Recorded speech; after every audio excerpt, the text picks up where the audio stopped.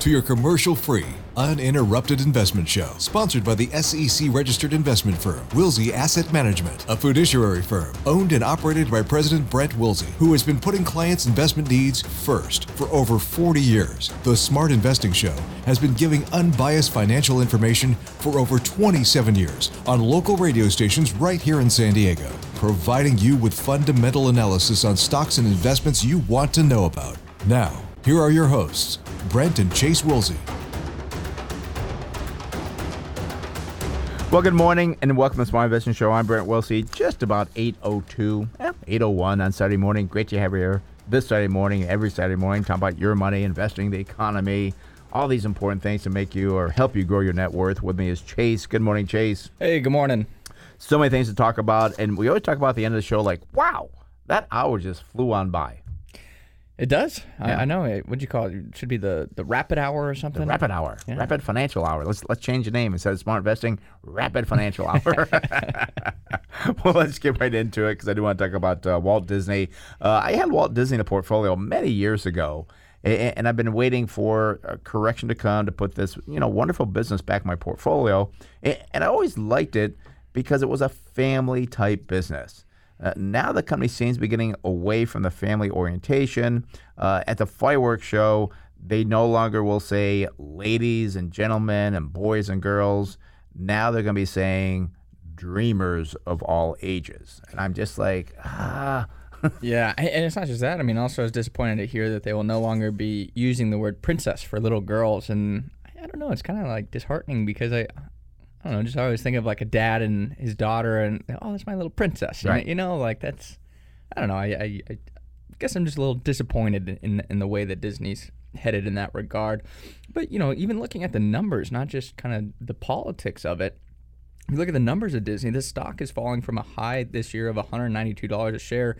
Currently, it's under $140 a share, and I actually believe even closer to $130 now. And the earnings estimates for 2023, well, they're just $5.16 a share. And I say just $5.16 a share because that gives us a target sell price of $86, so still well below that current level. I hate to say it, but there's just no value here. And I do fear going forward, this company will underperform, and it's lost or will be losing the family name it has held since, my childhood and even your childhood. My childhood, yeah. I would have to put this stock on the sell list. Again, not even just for the changes to the company, but the numbers aren't even good on Disney right now. Yeah, and it is a shame because it had that brand name for the family and stuff, and and why say anything? Just be Disney.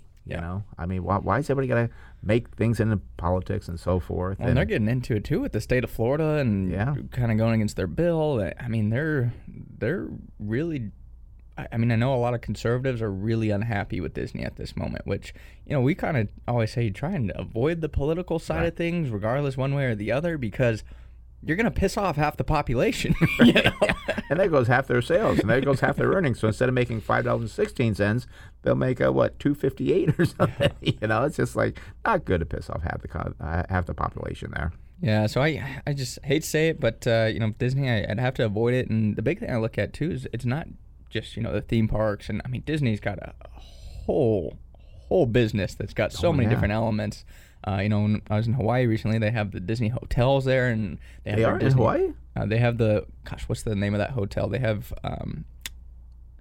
it's not the Aria. Is it the Aria? There's this hotel there that is all Disney themed, and really, it's pretty cool. It's a cool place. But yeah, so I know they have their resorts, they have their Disney cruises. I mean, they have so many different elements of that business.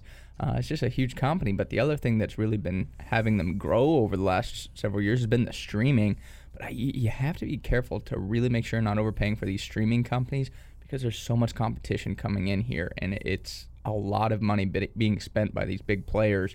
And I think the wrong ones that are way overpriced are going to come back to reality because I think they're just so much money out there involved in the streaming space. Yeah, and also, too, when you talk about the streaming space being very competitive, as an investor, you don't like to have competition. That's why Warren Buffett talks about the moat. You don't want that competition because what that does is bring down prices. You've got to, increase expenses for advertising. It's not a good thing to have a lot of competition. And again, I think the big players will win. Like your Paramounts, your Netflixes. I mean, the big names, I think they're going to be around, but I just wonder about the side ones like this one here. HBO, I think, will stay around because they got a lot of players. But I mean, Disney, I think, is going to be fine because they have Disney Plus, they have Hulu. They do have Hulu. They do have Hulu, yeah. Okay. So I think Disney's going to be fine, but I think you're just going to see consolidation in the industry over the next 5 to 10 years. I mean, I just don't see how you're going to have all these different streaming players.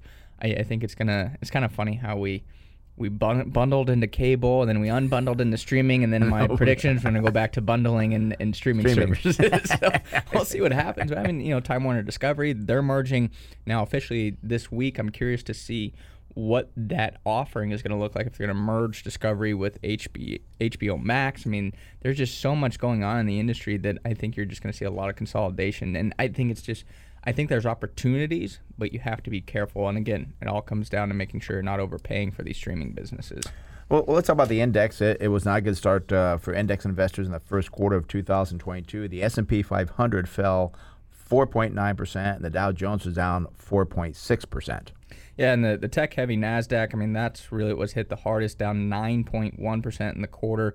Still not recommended buying the dip on these indexes. I believe 2022 will be a year that investors must do a lot of research to find good quality equities at good prices.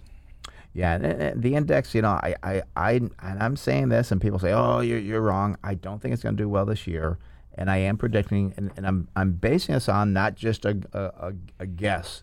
I've looked at the index for the last 100 years, and you can kind of see this trend of decades. What happens, and we've had a huge climb this last decade. Well, normally when you have that, I always say you kind of borrow from the future. So I think the decade from 2020 to 2029, or is it 2030? I'm not sure when you end it. Yeah, I guess you go start of 2020 to start of 2030. Or you can start at 2021, go to 2030.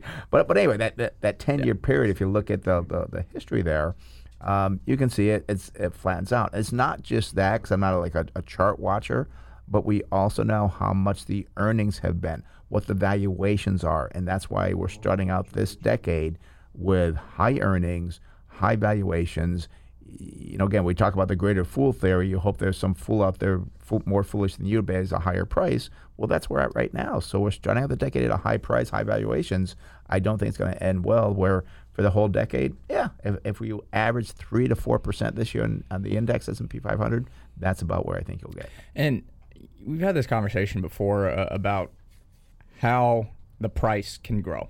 There's really two opportunities, two mechanisms that you can look at. It's number one, multiple expansion, or number two, earnings growth.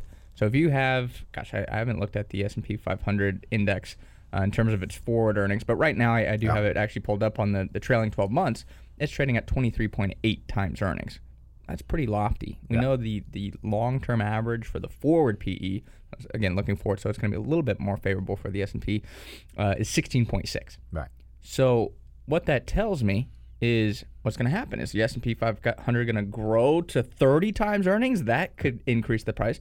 That doesn't seem likely. I think at best you have a multiple that stabilizes. You're not going to have multiple expansion. There's no way. So it has to come purely from earnings growth. But even with earnings growth, I think you're still going to have multiple contraction. So I think that multiple contracting is going to offset any earnings growth that does occur. And I don't think you're going to have earnings growth either in the S&P 500 of 10% or anything. I think you're looking at a subdued environment going forward over the next 5 to 10 years that is not double-digit growth by any means. So if you don't have the expansion on the multiple, you have less than double-digit earnings growth, there's no way you get to double-digit gains. Right. And again, I think a lot of people just don't get that. They say, oh, the S&P 500 is fine. I made a lot of money off and so forth. You've got to dig deeper into that, and I think it's going to be going forward. I don't say easy to beat the index, but there's a lot of good values out there you can buy, and the index, I don't think it's going to be hard to beat this next decade. Yeah, I agree, and especially too. I mean, our next topic I think is really a large reason for why I think the index is going to underperform. Yeah, well, let's talk about that. We did see a quick reversal this week in the markets, and in particular the NASDAQ and the Treasury markets, and actually been up and down and so forth. I believe these two markets will be hit the hardest by Fed actions and rising rates. The reversal came after hawkish comments from What is that?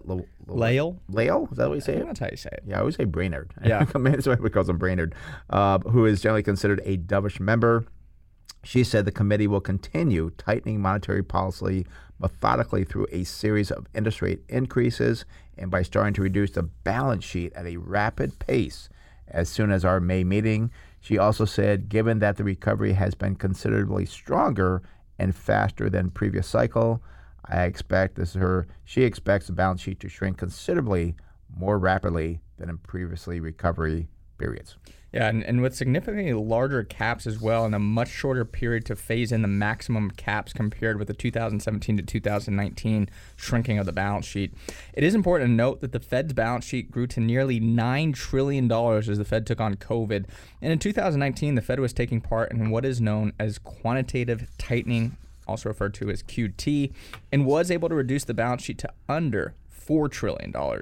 But if we look back to 2008 before the Great Recession, the balance sheet was under $1 trillion. So we've had this huge expansion as we've had to take on, again, the Great Recession and COVID now.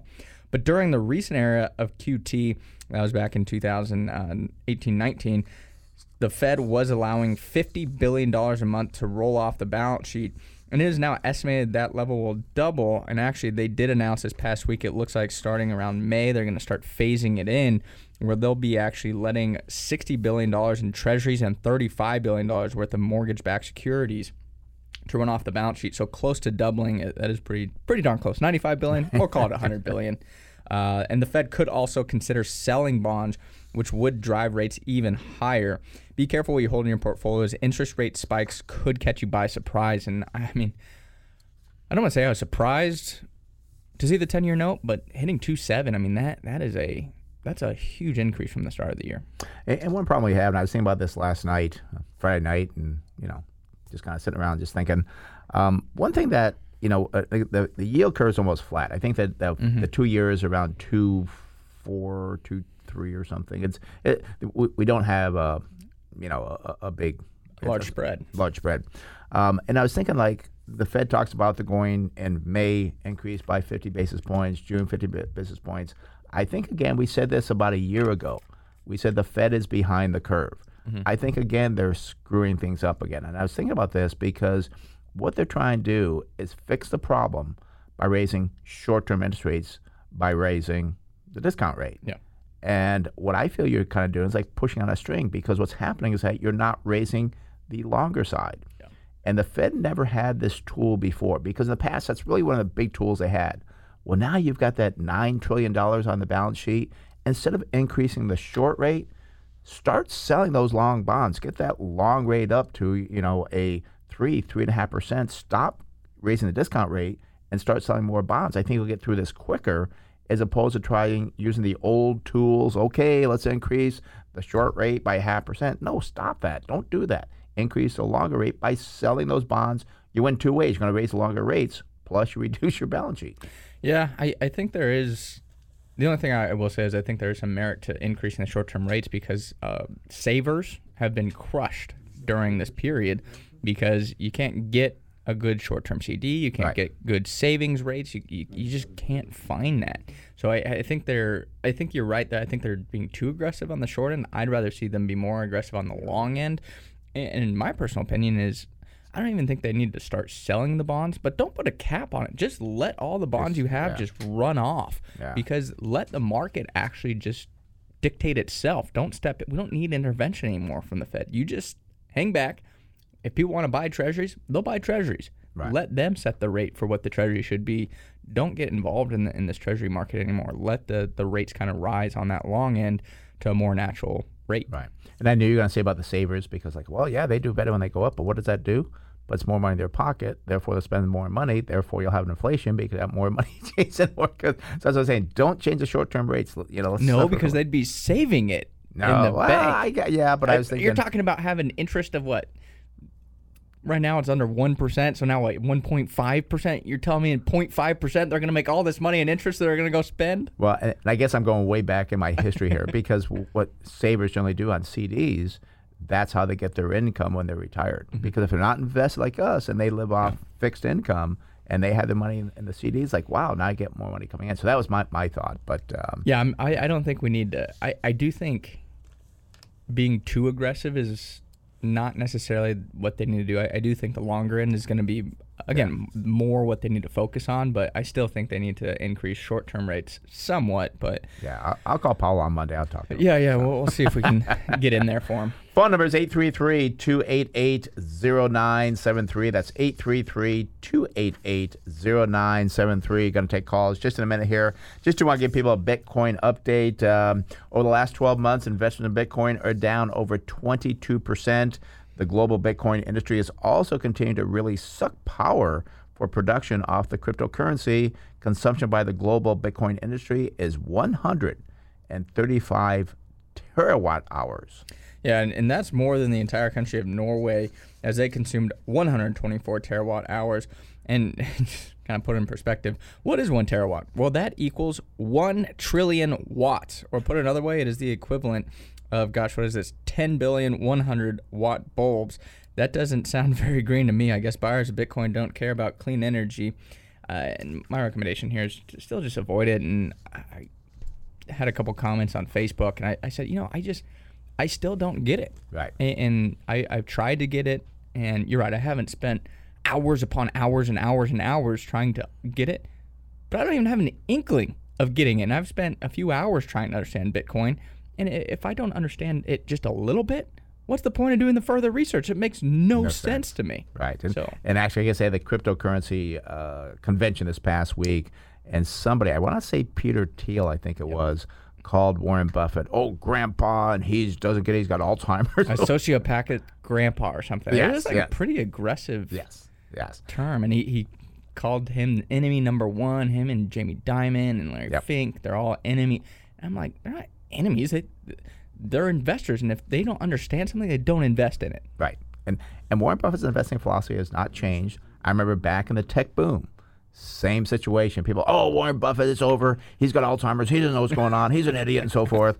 He turned out to be right again. And it's not, and he is a smart man, but it's just the fundamentals of investing. They never falter. It may take them time to come true, but they do eventually come true. And that's why, again, we'll just keep watching it. I told somebody else, we'll see what it is next year. So. Yeah. And the thing, too, is a lot of these people that are tech people, and a lot of people kind of put their faith behind them. Right. They're not financial people necessarily always. And yes, Peter Thiel has been extremely successful. Yeah. And what I mean by that is he doesn't have the same financial understanding as somebody like a Warren Buffett or a Jamie Dimon. Right. But he has a great understanding of technology, and his understanding of technology is what has made him so wealthy, not his understanding of financial markets and how those operate. And also, too, he's a big risk taker. I mean, that's how a lot of these guys became very wealthy, by taking risk, and they were right, and they did very well. It wasn't like a Warren Buffett who made their big net worth by investing in just true investing. Yeah. And I think it's funny. I saw a couple of athletes there as well. They said people are going to get left behind if they don't. And I'm like, what do you know about anything? I'm sorry. These athletes need to stop talking about financial matters. Why do people put value in what they have to say with anything besides their sport? Yeah. Like, I hate to say it, many of them never went to college or applied themselves in college. And I don't want to say that college is necessarily the end be all for people, but they've had no understanding of business and finance and anything like that. So why does your opinion matter when it comes to it? Just focus on tennis, basketball, football, whatever your sport is, do that. Let me show you how to play football. I do finance, but I can show you how to do football if you can show me how to do finance. And there's a lot of athletes out there that I really enjoy, and I think they're great people. But people just, LeBron said do this. Okay, well, why does it matter what LeBron says? He's a great basketball player, but and again, if he loses it doesn't matter. He's got a lot more money left over. But so and a lot of those too, they got paid for it, or they get some special incentive. So, alrighty, phone number is 833-288-0973. That's 833-288-0973. Let's go out to Oceanside and speak with Carl. Carl, you're on the Smart Invest Show, Brent Chase. How can we help you out? Yes, I purchased a few shares of HUN. A month ago, they announced a repurchase of 2 million of their shares. And I looked at that company. They pay 2% dividend, and but the stock goes down. It's now about 36. I bought it at 40.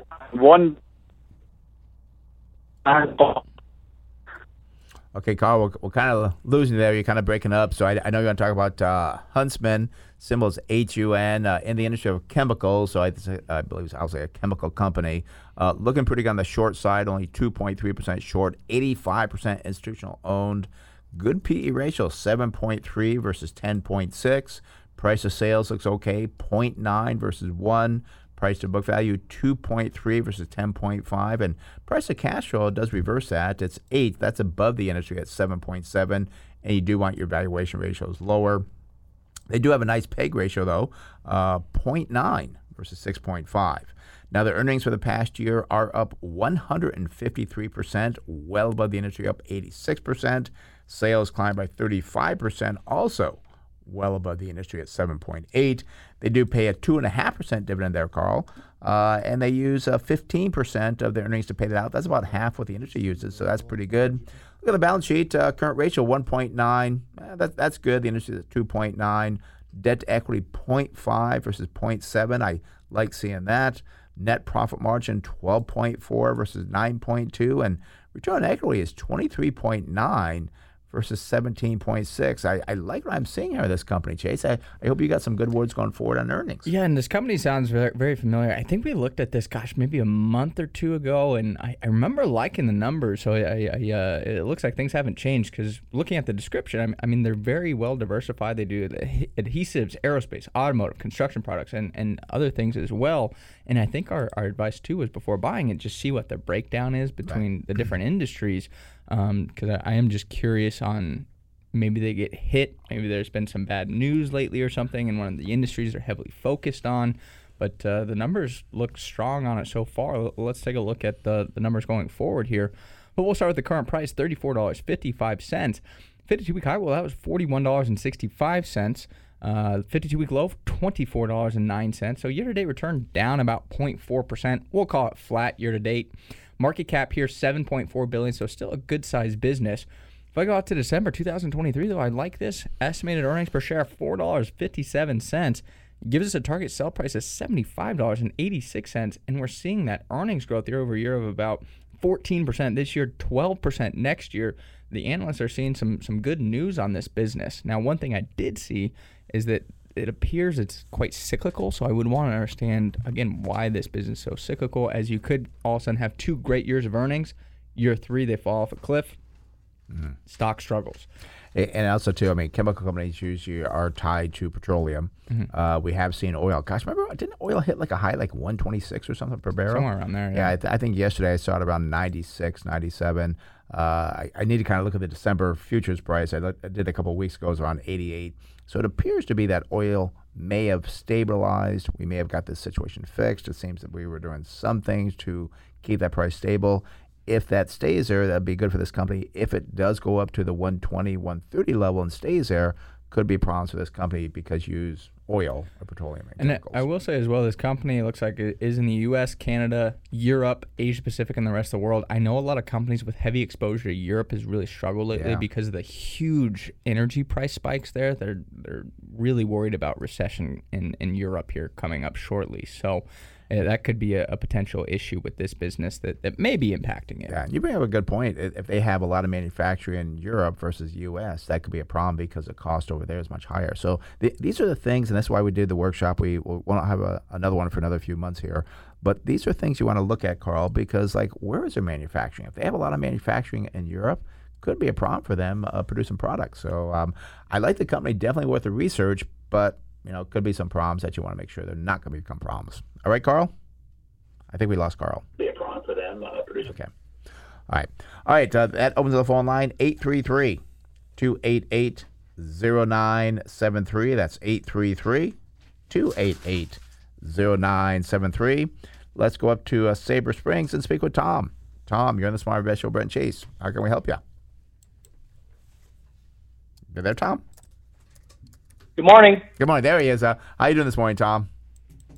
Doing well. How are you guys? Good. What can we do to help you out?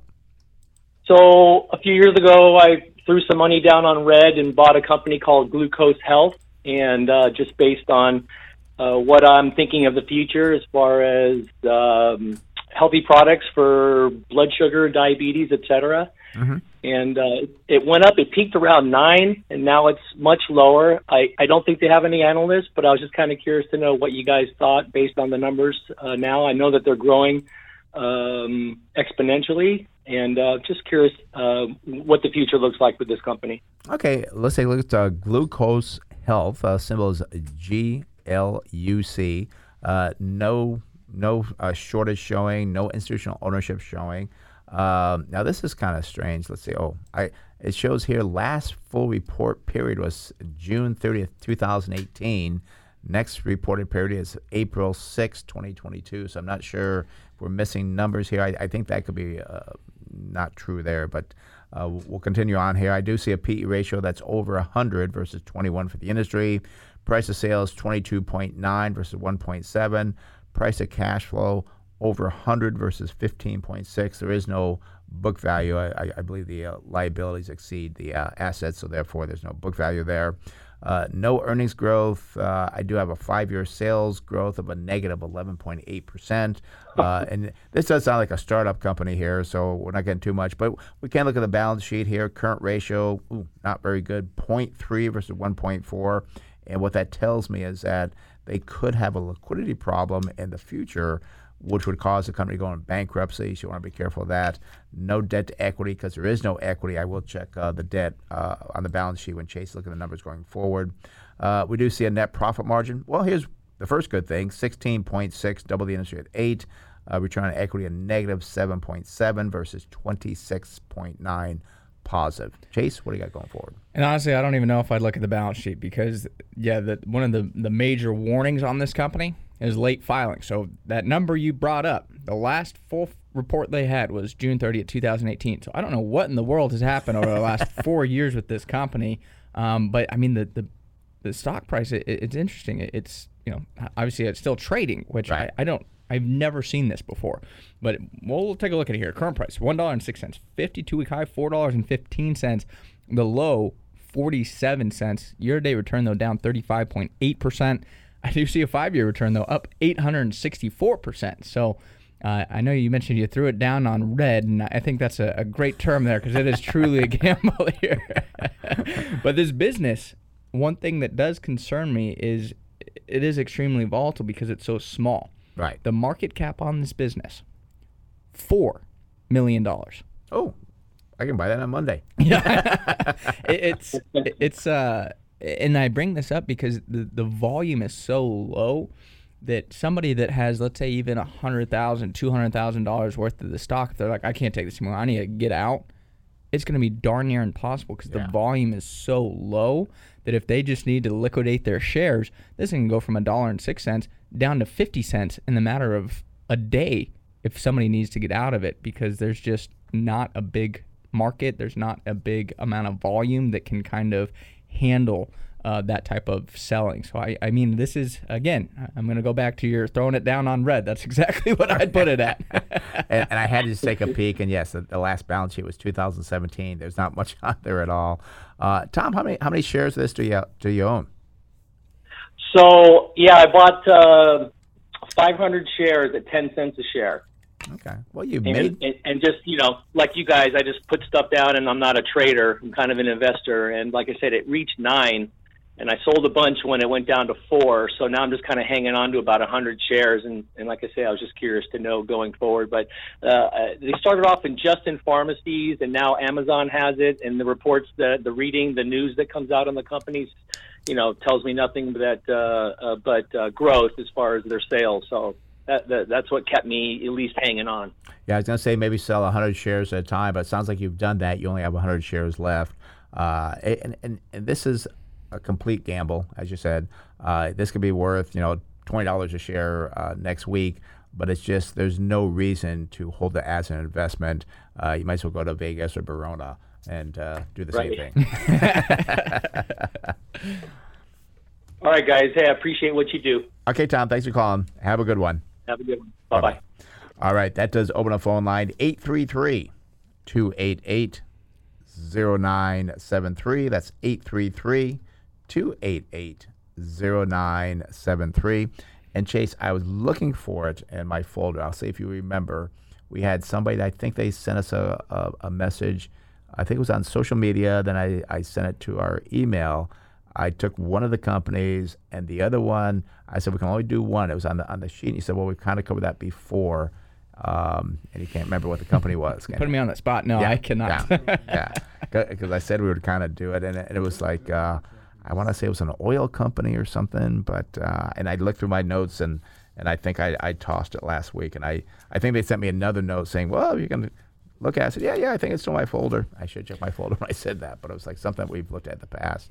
But it's not there. But oh well. Phone number is 833-288-0973. That's 833-288-0973. And I was going to say, too, kind of while we're waiting, I know Harrison's on the line. We'll go to him shortly. But I did want to mention we did our Smart Investing weekly stock analysis yesterday on YouTube. So for our viewers that kind of like our YouTube presence and our videos there, we talked about Twitter and the whole kind of Elon Musk saga and whether it's worth investing in Twitter.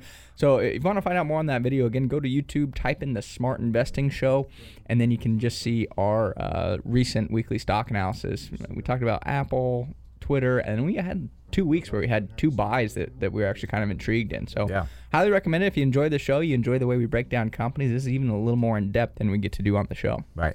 Let me make a comment too, because I see people call in. I see them there, and all of a sudden they hang up. I mean, please be patient with us because, we try to spend time with everybody and so forth. So if you call in, we don't get you right away. Be patient. We will get to you because then all of a sudden what happens, we got no calls there. Yep. So, but right now it's time to talk about financial planning. For that, we turn to our financial planner, CFP, Harrison Johnson. Good morning, Harrison. How are you doing this morning? Hey guys, I'm doing well. How are you doing? Good. Well, I know today, and I like this, you're talking about generalized financial advice. What are you talking about? So this is what I mean. There's all kind of advice out there for us. You read articles, you listen to people like Dave Ramsey and Susie Orman, you can watch TV. There's advice everywhere. But you have to remember that the audience for sources like that isn't directly you or myself, it's the general public. And so when you're talking to the general public, you speak almost in rules of thumb. It's not specialized individually for one person based on their situation. So what that means is the advice that you're getting and the advice that's being put out there it's not necessarily the best thing for any one person to do. It's just not the worst thing for them to do, which those are two different things. So I have some examples of what I mean. One thing, piece of advice out there that's very common is, you don't want to ever have any debt. You want to pay off debt as fast as you can whenever possible. This is a big Dave Ramsey thing. You obviously being debt free isn't bad, but if you have a mortgage that's 2.5%, what is the rush to try and pay it off as quickly as you can? Especially if you're, getting ready to retire or you're going through retirement. In many cases, in that case, to pay off your mortgage, you'd have to pull money from like an IRA. So that means you're paying taxes on distributions. You're losing that ability for that money to continue growing for you so that you can pay off a mortgage that's only costing you 2.5%, and that interest might be deductible. It's just an inefficient way to use your money. However, being debt-free isn't bad, so that's why it's not the worst thing for you, but it's definitely not the best thing for you. If we talk like about investing in real estate, debt is what makes investing in real estate attractive, not the lack of debt, because of leverage. So debt is not always a bad thing ever if you use it correctly, but sometimes people don't, so then the default is, okay, well, all debt is bad. Another example from Susie Orman, she says that everyone needs $5 million of investable assets to be able to retire. No, you don't. That's not true. I don't know where that number came from. I see people that retire all the time with much less than $5 million, and they still have more money than they can spend. Now, if you are going to take absolutely no market risk and sit on cash, which, by the way, exposes you to inflation risk and longevity risk and other sorts of risk, then yeah, you might need a little bit more. But retirees are still investors. They still need their money to work for them. And if they do that appropriately, you don't need $5 million. Another one, I saw an article this week that was written by an econ professor at some Ivy League school. So you'd think this would be a smart guy. And in it, he was saying that everyone should work until they're 70 and then collect Social Security at age 70. Well, if you do that, you'll probably not run out of money, but you sacrifice your 60s in order to do that, which for many people is the best years of their retirement because they have the most energy and they're the healthiest. And actually, if you look at Social Security, collecting earlier has a better net present value than waiting, and Social Security is taxed more favorably than IRA distributions are. So it's actually, in many cases, better to collect earlier, but this professor just assumes that everyone is stupid and doesn't know how to use their money in the right way. So then the default is, well, you can't hurt yourself if you wait until 70. So again, this advice is not necessarily the best, but if you do it, it's not like you can hurt yourself. So what I do is I look at individual people and say, you know what, if we do these things in the right way, it's going to add enough value so that you can retire earlier, have more income, have more flexibility, those types of things.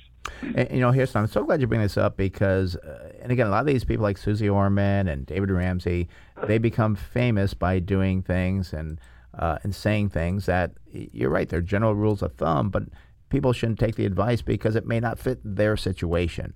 And they can maybe ask questions on that of a financial planner like yourself that actually looks at each person individually, but you just follow that saying, well, yeah, I need $5 million to retire, so I can't retire until I'm 80 because that's what Susie Orman said, is a foolish statement. Or to pay off all your debt. Again, a foolish statement depending on the situation. So I'm so glad you brought that up because when I saw the topic, I thought, well, what is he talking about here? I'm glad you brought that up. A lot of people fall for stuff like that, and they do the wrong things by, and here's another one I've seen people do. I'm going to pay off my debt first before I put money in my 401k. Oh my gosh, that just drives me crazy. That was my thought exactly. I've seen that before. People with student loan debt, and they're like, I'm just going to attack the student loan debt. And it's like, but you're missing a 401k match. You're missing the deduction. Yep. And also, too, your student loan interest can be tax deductible. Your mortgage can be tax deductible if you file it itemized. But the thing is, people just don't look at that. So they're looking at the rate. Well, if you look at the after-tax rate, it's lower than the rate that you're quoted. So it's so important to look at the big picture, which is, why you do what you do, Harrison. And again, if you're going to earn 8% and you're paying 4%, you have a 4% spread there. Pretty easy math. That's a good thing. But people don't think about that because of people like Dave Ramsey. Get your debt paid off. Pay all your debt. Oh, no. And I'm very curious. I know he had like a $4 or $5 million house or something in Tennessee. Oh, did he really? He had a huge house. I'm like, did he pay cash for that? I don't know. And how did you get that house? By telling people the wrong thing. Yeah, his whole thing when he was young, he was investing in real estate, and he was heavily leveraging and flipping homes and flipping commercial property, and then he got underwater and lost everything. So he had a negative experience with that when interest rates got high, and which, obviously you have to be careful about leverage and how you use it. Debt is a tool, and you can over leverage yourself with interest costs.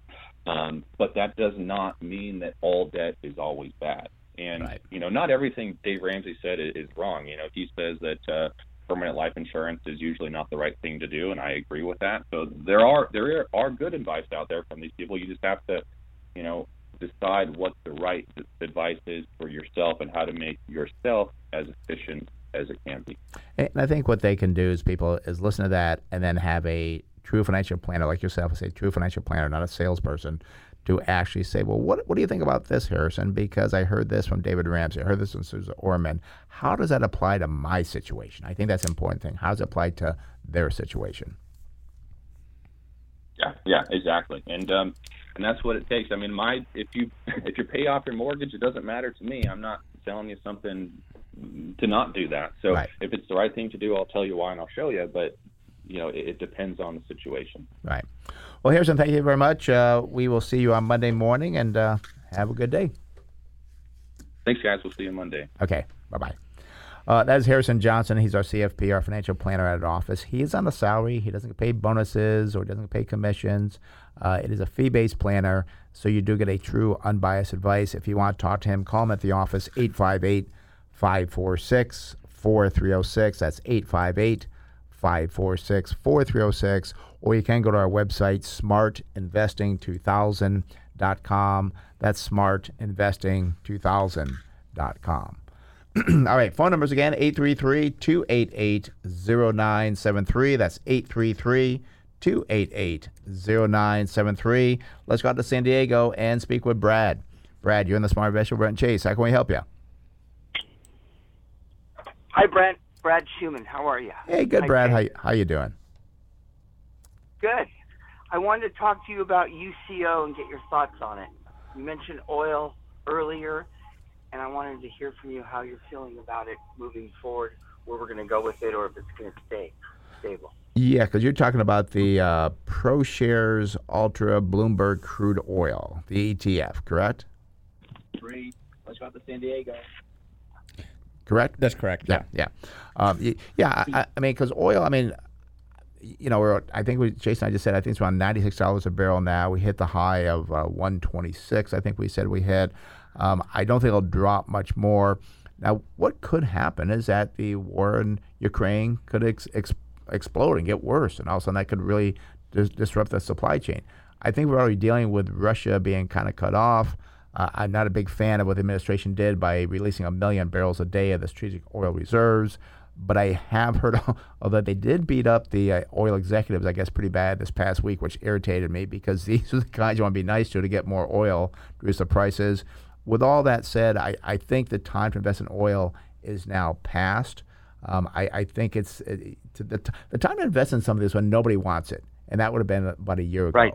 Now that everybody knows about it, maybe a little bit late to the party. Could be a little bit more there, but I don't think there's much more left there. Yeah, I think the problem here is now with oil, I think the downside risk is just as high as the upside potential, which I don't like that type of situation. Yeah. And, you know, because what could happen, and I'm not saying this is going to happen, but all of a sudden things get resolved in Russia, and now Russia starts pumping out oil. Maybe we do a deal with Iran and Venezuela, and they're pumping out, and now we're just flooded with oil. That would cause oil prices to plummet. So, again, that's not a likely situation, but I also don't think there's a likely situation that sends oil prices here quickly to like $150 a barrel.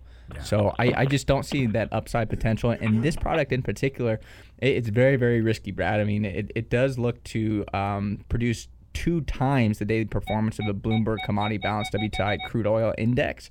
And if you look at like the holdings, it's all swaps and futures. Ooh. And the holdings equate to 200% because of all the leverage that's involved in it to get to that 2 times leveraged product. And these leveraged products, they're great when things are going up because you're going up about 2 times. But if things are going down, many times you're going down much, much faster than 2 times what the index is going down. So it's very high risk.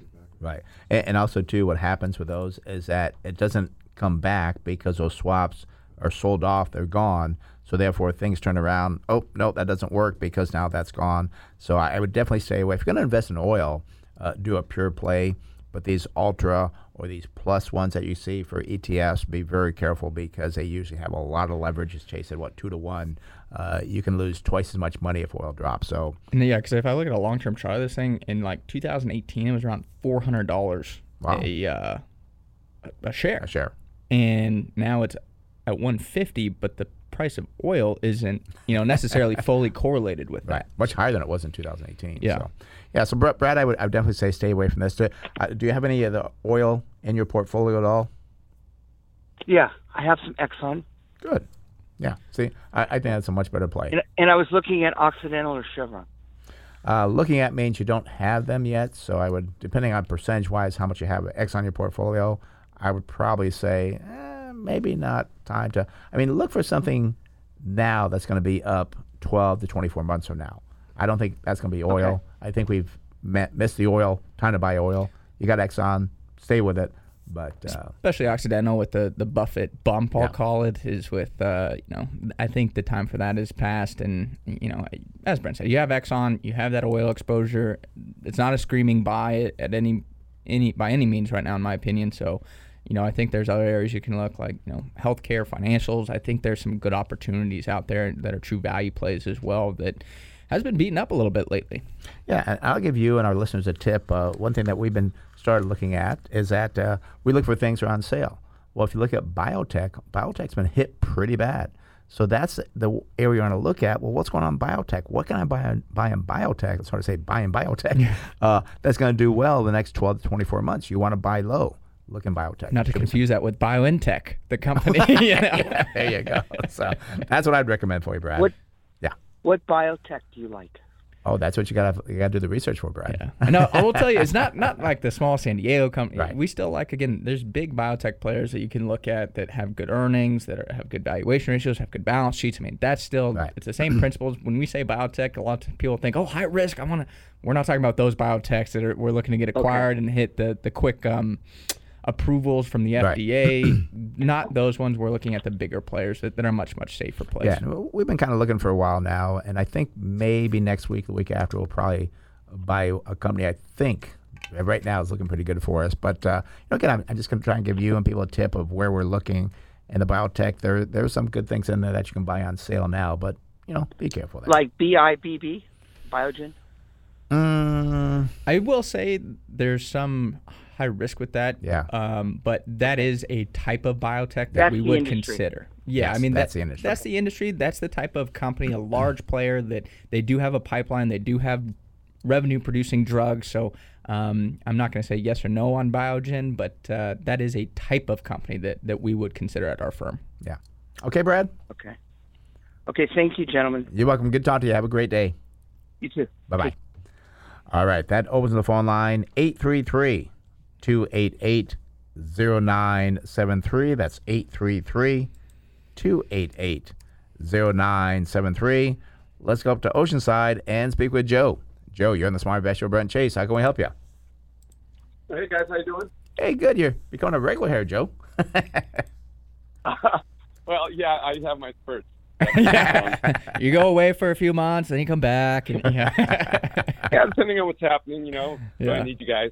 The one thing good about Ramsey and Orman is, they at least they get people introduced to financing, get them interested in it, and that maybe branches them off too. Yeah, you guys. Yeah, and exactly. I mean, I know we were questioning some of their methods, but for some people, as Harrison said, it doesn't put people in a bad spot. It's just not the optimal spot which people could put themselves into. But if you pay off your mortgage and pay off all your debt and you have assets, you're probably going to be okay. Right. But you could do better if Exactly. you talked to somebody that knew more about your own personal situation. Or you work till you're 70. I don't know if many people want to do that. So I want to do 85. That's what my plan is. How can I help you out, The Joe? emotional play, Yeah. But I wanted you to take a look at WIRE. Oh, okay. Oh, you switched on us, Joe. I didn't even talk to your phone guy. Oh, really? You just came right on Yeah, through, huh? you just- Okay. Oh, okay. Yeah, so I just didn't. That's why I was surprised when you guys called me. Oh, okay. WR. What did you? Was it? What did you have me down as, by the way? Qualcomm. I remember I did that one last week. That's why I was curious. I was like, I think we talked about this. I couldn't remember if it was last week or the week before. But is that Encore Wire? Is that the company?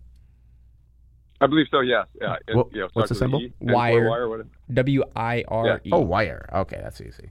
And I thought correct. maybe Joe's on hold for the past week on Qualcomm. I don't know. Yeah, I know. I was wondering. Patient. I The think difference Brandon makes, huh? But anyway, go ahead. yeah, and I think we've lived with this company in the past, and I think we liked it, so I'm kind of excited to kind of look at it again. Again, the company's called Encore Wire. I guess it's called Encore Wire. Symbol WIRE, Wire. They own the electrical equipment and parts industry, only 4.8% short, 89% institutional ownership. Wow, nice PE ratio, 4.1 versus 29. That tells you it only takes you 4 years to get back what you paid for the stock based on the earnings. I like that. Price of sales, 0.9 versus 1.4. Price of book value, 1.6 versus 34.9. Price of cash flow, 5.3 versus 19.7. And a PEG ratio of 1 versus 13.4. Well, the earnings growth up 448% for the year, well above the industry at 144%. Sales climbed 82.8% versus 3.9%, liking those numbers here on the growth side. They do pay a 0.1% dividend, use 0.3% of their earnings to pay that out. Don't know why they even bother. We do see on the balance sheet, current ratio 6.7 versus 3.6. That's a good one.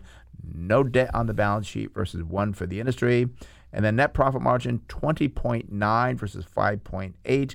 And return on equity, very good at 40.4 versus 19.4. I'm very excited about this company, Chase. What do you got? Yeah, well, interesting business here. It supplies building wire for interior electrical wiring in commercial and industrial buildings, homes, apartments, and manufactured housing as well. So this is definitely an economic cyclical play as well as, if you're investing in these different real estate type environments and there's a lot of building going on, this company should be a big benefactor here. So I know some of the builders slowed down a little bit because the cost of materials is just so high right now. But if they can kind of stabilize somewhat, that could be very, very favorable for this business. I like the idea and the concept of the company. And here, looking at the current price here of $106.73, pretty substantially off the 52-week high of $151.64. Also well off the low, though, $65.98. So the stock is quite volatile. Year-to-date return, though, down 25.4%. I like to see that. Could present perhaps an opportunity. Market cap, $2.1 billion. So it's a little small, but it's not too small, right? Is what I guess I would say. Going out to December 2023, though, I do see estimated earnings per share of $10.08. That would give us a target sell price of $167.33. So that's favorable. But the thing I point out, there's only 2 analysts that provide that, and their range is pretty, or not even the range. The difference between the two is quite high. The low is 838 and the high is 1178. So you're kind of on your own here, which always worries me a little bit. I like to see more than 2 analysts to get a sound number going forward. But it's a tough one because I like the company. There's a lot of strengths here, but I don't like being in the dark. No. So, but I think it's worth a little more research. Could be, yeah. Yeah. I think you found a decent one, but there's some more research there. All right, Joe? There's always got to be a fly in the ointment, huh? Yeah. Well, because remember, before we buy a company, it's 10, 15, 20 hours of research. It would be terrible if you say, 2 minutes. Yeah, this is a great company. Go ahead and buy it. That's not a complete invest. That's what I was hoping for. Well, we do have a crystal ball in our office. If you want to come by our office, we'll let you use it. All right, Joe? I might have to try that crystal ball out sometime. I want to thank you guys a lot again for everything you do, and we'll talk to you. All right. Well, thanks for being there. Have a good one. You bet. Bye-bye. Bye-bye. All right. That opens the phone line, 833-288-0973. That's 833-288-0973. Let's go out to Lakeside and speak with David. David, you're on the Smart Investor with Brent Chase. How can we help you? Good morning, fellas. How are you? Good. How you doing? Just as Dave Ramsey says, I'm debt free. Actually, I lied to you.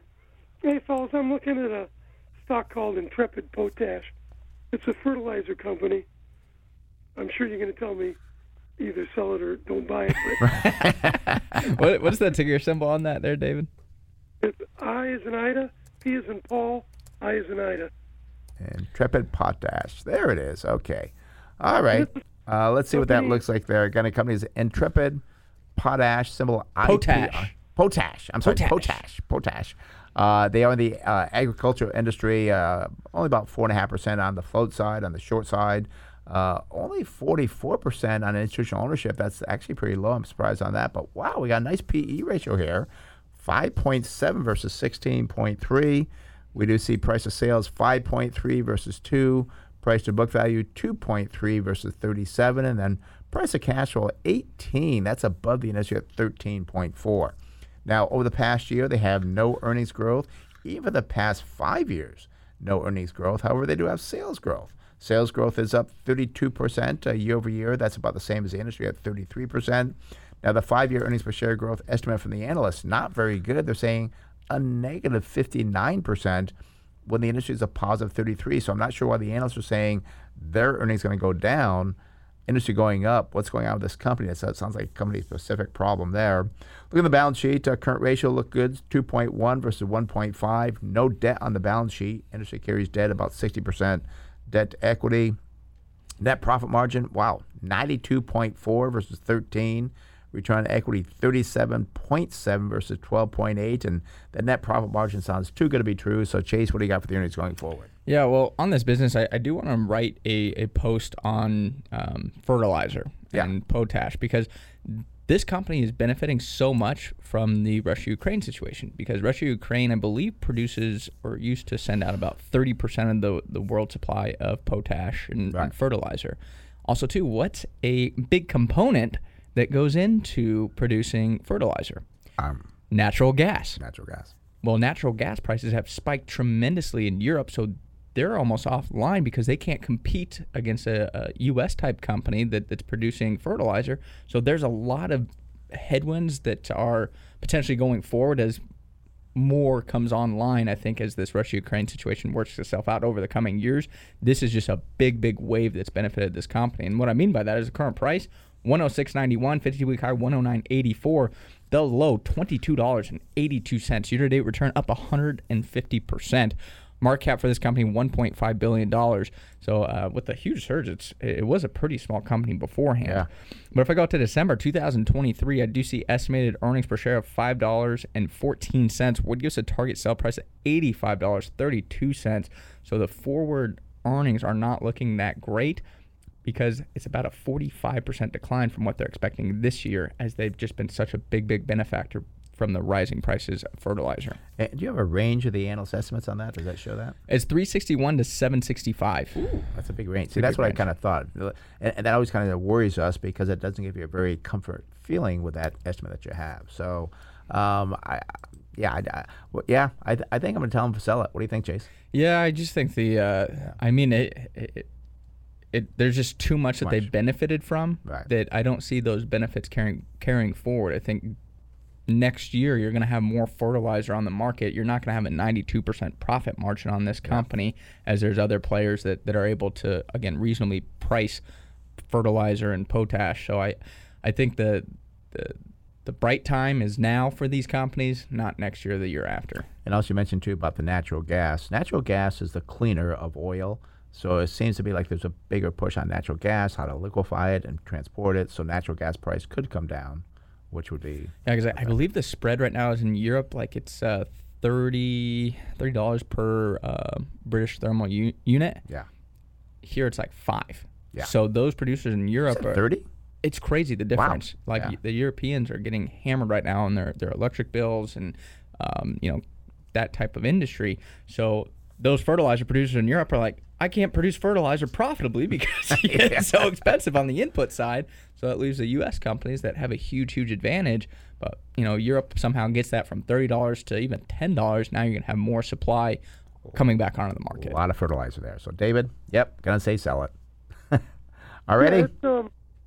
I bought it a couple months ago, and you're right, it's up a lot. And when I buy something, I hang on to it for years, but this probably be a quick turnaround, I'd be looking to say. Yeah, we're not traders, but when things pop and become overvalued, it doesn't matter if it's a month or if it's 10 years. Once they're overvalued, We'll sell and get out. Yep. Yeah. All right, David? Thanks. All right, thanks. Have a good one. Bye-bye. All right.